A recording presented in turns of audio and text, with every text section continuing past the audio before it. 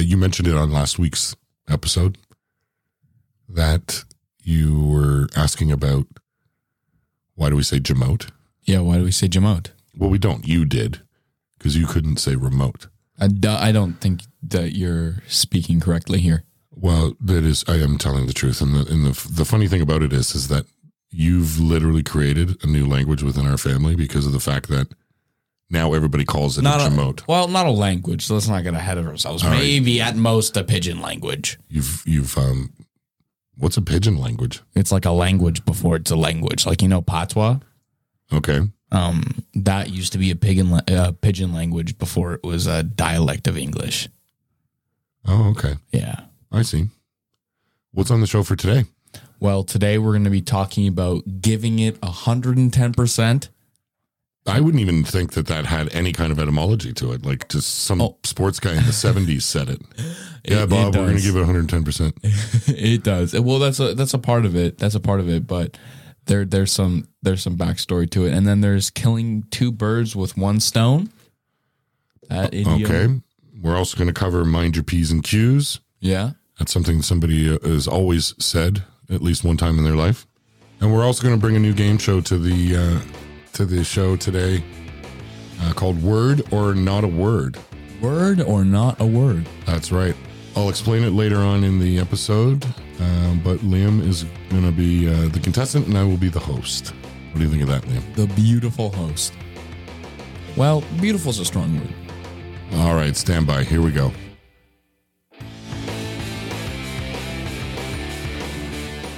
Welcome to Why Do We Say That? The show that answers the questions that have plagued us for centuries. Well, not really, just the ones we've always wondered about, but we're too lazy to Google. Now, here are your hosts, Scott and Liam Kelly. Welcome to this week's episode of Why Do We Say That? Why do we say that? My name is Scott. I'm one of your hosts. And I'm Liam, your other host.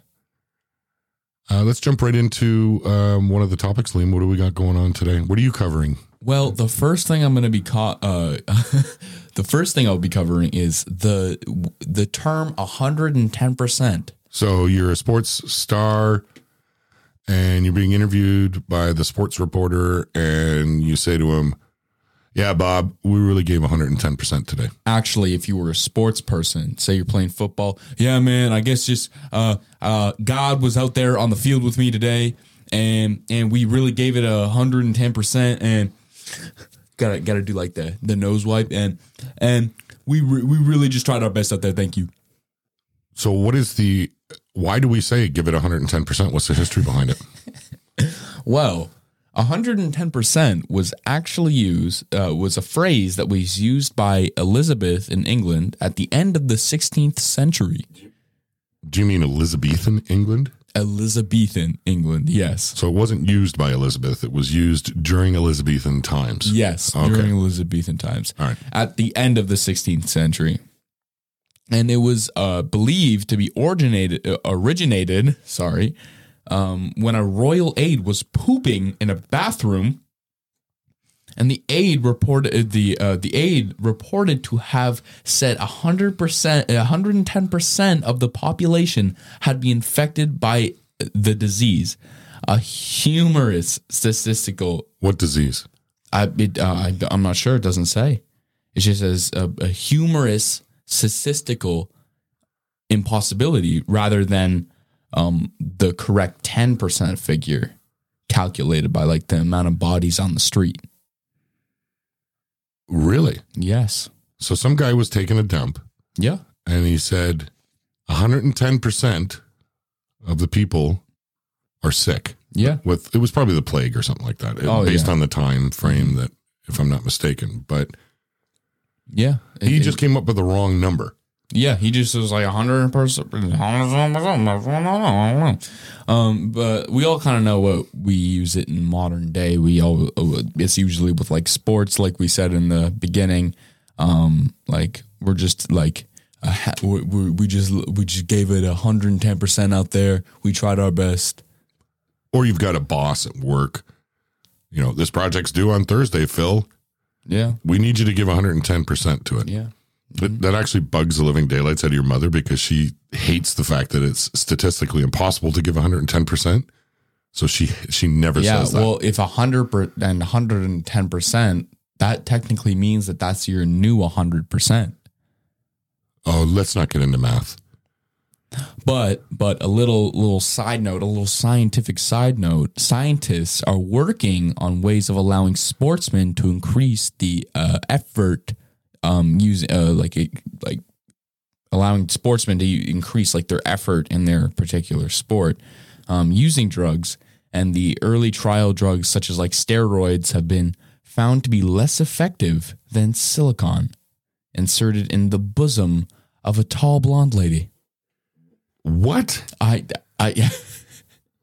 That's what the article says. I need you to do better research next week's episode because that made no sense and I don't understand it. Let's move on to the next one. Yeah. All right. So we know that basically the reason why we give 110% was because some guy in Elizabethan England took a dump and miscalculated. Yeah. How many people were sick? 110%, apparently. 110% of them. 110% of them. All right, so I'm going to go to my next one. Then we're going to take a break. The cat's pajamas. The cat's pajamas. Do you know why people say you're the cat's pajamas? I do not. Well, in today's phrase, it usually means you're the top of your game or, you're stylish. Oh, look at him. He's the cat's pajamas. I personally have never used that phrase ever in my entire life. I don't really know many people who have said that. This was actually sent in by a fan on Instagram and said, "Can you tell me the history behind?" They actually called it a nonsense phrase because it really is a nonsense phrase. Like, oh yeah, it's nonsense. It doesn't directly translate into, like, for example, last week we talked about beating around the bush. Because that's literal. They were literally beating around a bush. Yeah. But this is one of those nonsensical phrases that people just hear and they don't really understand it. But if you're interested, I'll share it with you. Please do. All right. So before we start talking about the cat's pajamas, there's been a big argument about how to spell the word pajamas. I am not the right person to be talking about spelling. No, so that's why I'm just going to tell you. So in North America, we spell it Pajamas, pajamas. But in the UK, for example, they spell it Pyjamas. Yeah. So they use a PY instead of a PAJ. Oh. There is no wrong way to spell it with a lot of words, a lot of words. But it actually derives from Persian and Urdu, the word pay, P-A-Y, dash, jama. So you might say pajamas and pajamas, P-Y, PJs, have an equal claim to the authenticity. We're going to go with, well, I think in Canada, we actually spell it P-Y as well. In the 1920s, the urban East Coast cities of the USA were breeding grounds for new and wacky modes of expression. That was the roaring 20s. Oh, wow. The flappers and... Yep, exactly. The bright young things of the flapper era wanted to throw off anything old or stuffy in fashion, music, and language. So they were trying to get rid of the old stuff and bring in the new. Like in Great Gatsby, like West Egg and East Egg? Or is it East Egg? I don't know. Is that even a word? I don't know. That's what they called it in the book. Oh. Congratulations. That's very good. You mentioned I still failed the test. So. No, sorry to hear that. Many new, and for the most part, nonsense animal-related expressions were coined to denote excellence. So I think this is one of those nonsensical ones where people just said, they had other phrases like the snake's hips, the kipper's knickers. The kipper's knickers. The monkey's eyebrows, and so on. What? The monkey's eyebrows? Out of many such phrases, only the bee's knees and the cat's pajamas remained in regular use. There is a related cat expression, the cat's whiskers. This has been used as a term of excellence both in the 1920s and up until today. So that you use the cat's whiskers. But differs from the other flapper era expressions in that, as well as a literal reference to the whiskers of a cat, it was the name of the tuning wires on early crystal radio sets.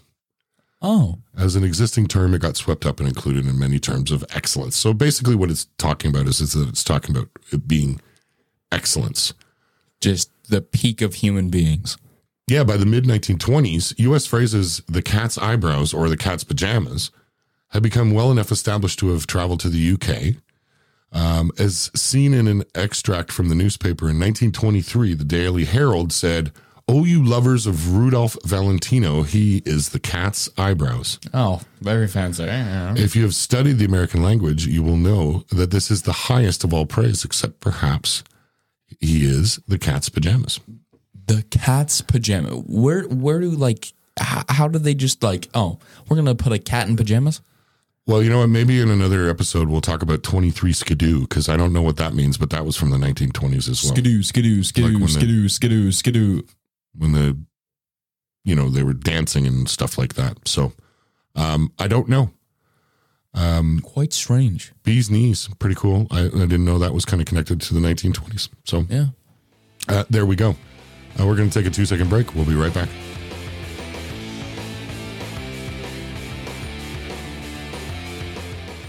Guests of the show stay at the fabulous and historic Inn on the Park Hotel, right in the heart of Midtown Toronto.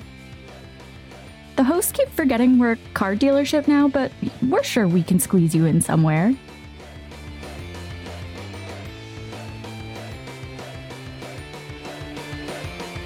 Had you ever heard of the term killing two birds with one stone? I have. You heard it before. Yeah, more than a few times. And I think this is one of the phrases that people use all the time. Oh, all the time. They're going to the store. I'm going to go to the grocery store and the hardware store. That way I can kill two birds with one stone. Yeah. I guarantee you that is probably one of the most used Idioms. that we've probably will ever have on the show. So tell us the history of killing two birds with one stone. Well, this one is pretty old. So it's in its present form, the earliest printed record of the idiom was found in 1656. But it is to believe that the phrase originated from the story of Daedalus. I totally don't know how to pronounce his name. I think it's Daedalus. Daedalus and Icarus from Greek mythology. Daedalus killed two birds with one stone in order to get the feathers from the birds and make the wings. The farther the son who escaped from the labyrinth to create by making wings to fly out. So he was in the labyrinth, which is like this big thing. And he was like, all right, well, I'm going to kill these two birds with one stone. I'll get all of the things at once and I'll create wings so I can fly out of the labyrinth. I never seen anybody ever kill two birds. How do you kill two birds with one stone? I think they're just got to be lined up and you just go. Whoosh. Well, I know it's Greek mythology, so it's really a story. Yeah. Poseidon cannot control the seven seas, nor does he exist. But does Aquaman exist? He does not. Oh, thanks. Spoiler.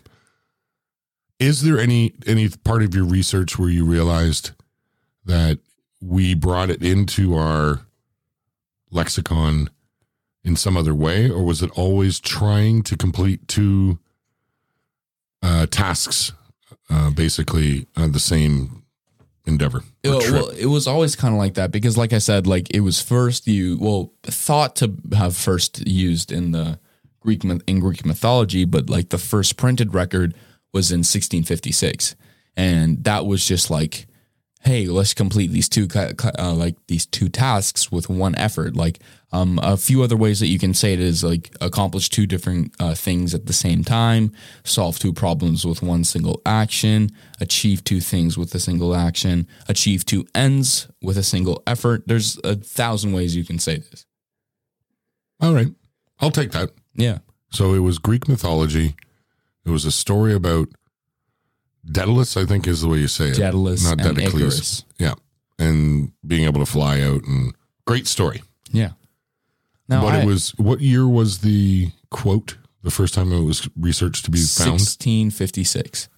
All right, 1656. So the 17th century. Mm-hmm. That's kind of around the same time as the guy was taking a dump and saying that he was giving 110%. Yeah. Just maybe it was the same dude. Maybe he was just sitting on the toilet taking a dump and he's like, you know what? I'm going to kill both of those birds with one stone so I can warn people that things are dying. And just went, done.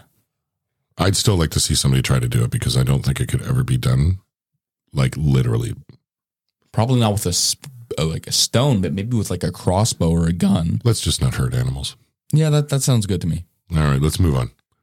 I think last week's episode we were talking about a lot of morbid things. Let's not kill birds anymore. Well, actually, I had just one more thing. Since this story had to do a lot with Greek mythology, if you could be the child or a legacy of any demigod or any Greek god or Roman god, what would it be? Oh, gee, I don't know. I don't know. Hercules, Zeus. I don't know. That's so boring. You're boring me. Well, that's yeah. I wasn't a huge study on Greek or Roman mythology. Yeah, I'd pick Thanthios because he's the god of peaceful death. So if someone tries to mess with me, I can just summon some zombies and they'll eat them. All right, we're moving on. Have you ever been told to mind your P's and Q's? I have been told to mind my beeswax. Yeah, mind your beeswax. But you've never been told to mind your P's and Q's? I have not. I have. Yeah? Yes. And it's your grandfather actually told me this story, and I didn't believe him. Yeah. We just thought he was full of shit when we were growing up. Well, he just made stuff up. Well, he also said that our family was run out because they stole sheep. I think that's actually true. Oh. Well, he also told you he took the LSAT to prove that you have to be stupid to be a lawyer. He did. Oh, okay. Well, maybe it is true. Maybe you should have believed him. Mind your P's and Q's, an old English language expression meaning mind your manners or mind your language, be on your best behavior, watch what you're doing. What are the P's and Q's, though? I'll get to that part. Attempts at explaining the origin of this phrase go back to the mid-19th century, where one explanation favored in a letter to the editors of Notes and Queries dated 1851 is a literal interpretation of the saying regarding the lowercase letters of P's and Q's. So that could potentially be going backwards. Because a lowercase p and a q are just the mirror images of each other. Just flipped. So that would be... that would maybe be something that was said in school. Yeah. Mind your P's and Q's because quarry will become poeri very quickly. Yeah. There's also another theory or hypothesis about where it was also mentioned.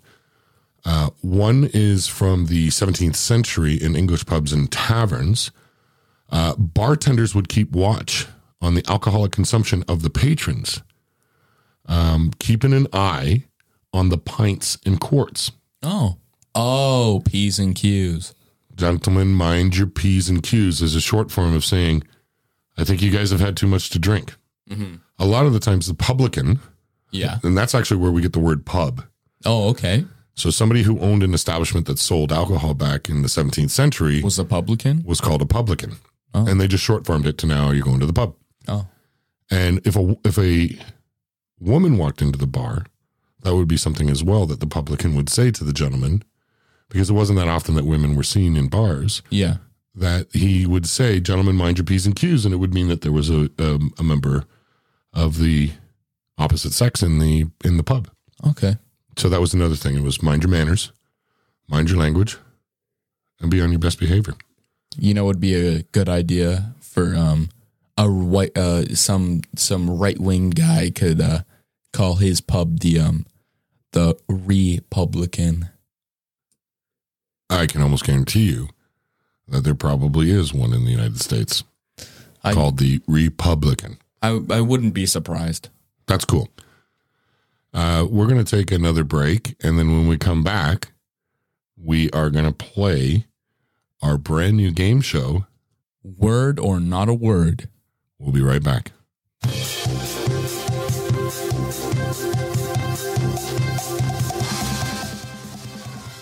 And now it's time for everyone's favorite game show, Word or Not a Word.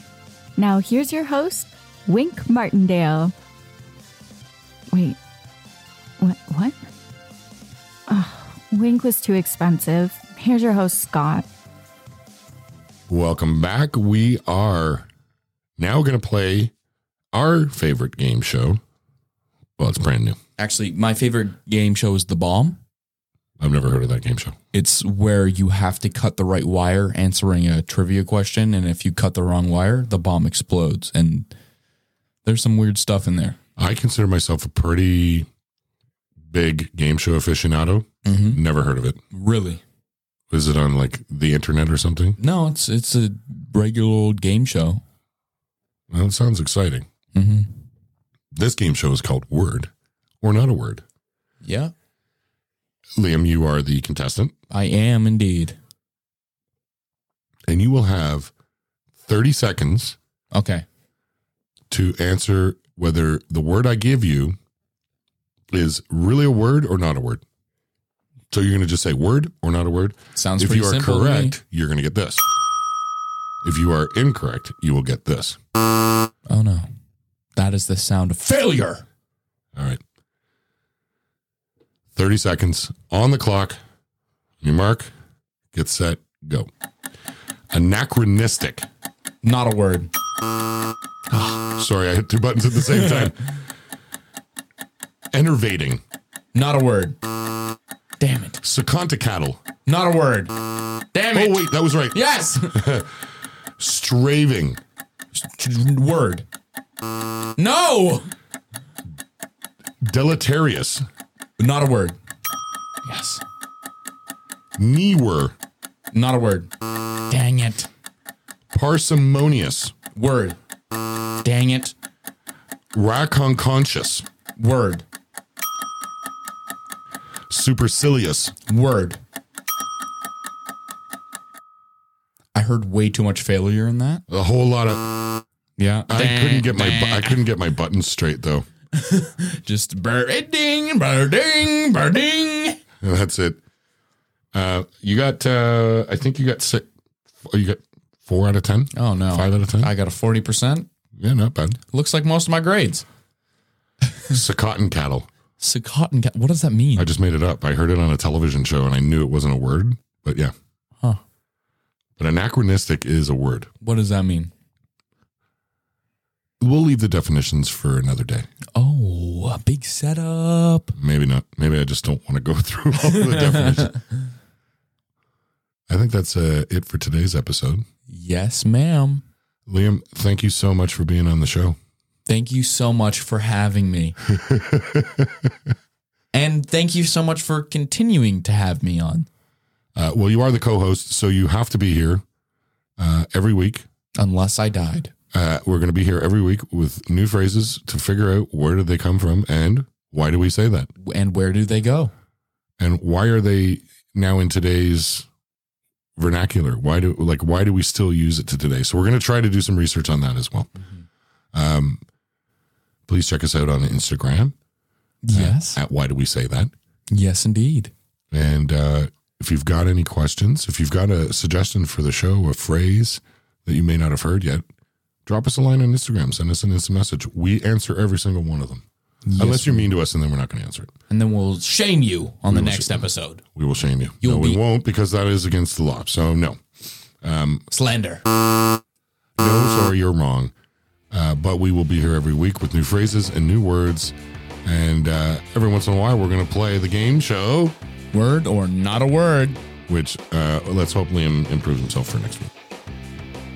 Thanks so much for listening, everybody. Liam. Thank you for watching. Thank you for listening. Thank you for listening.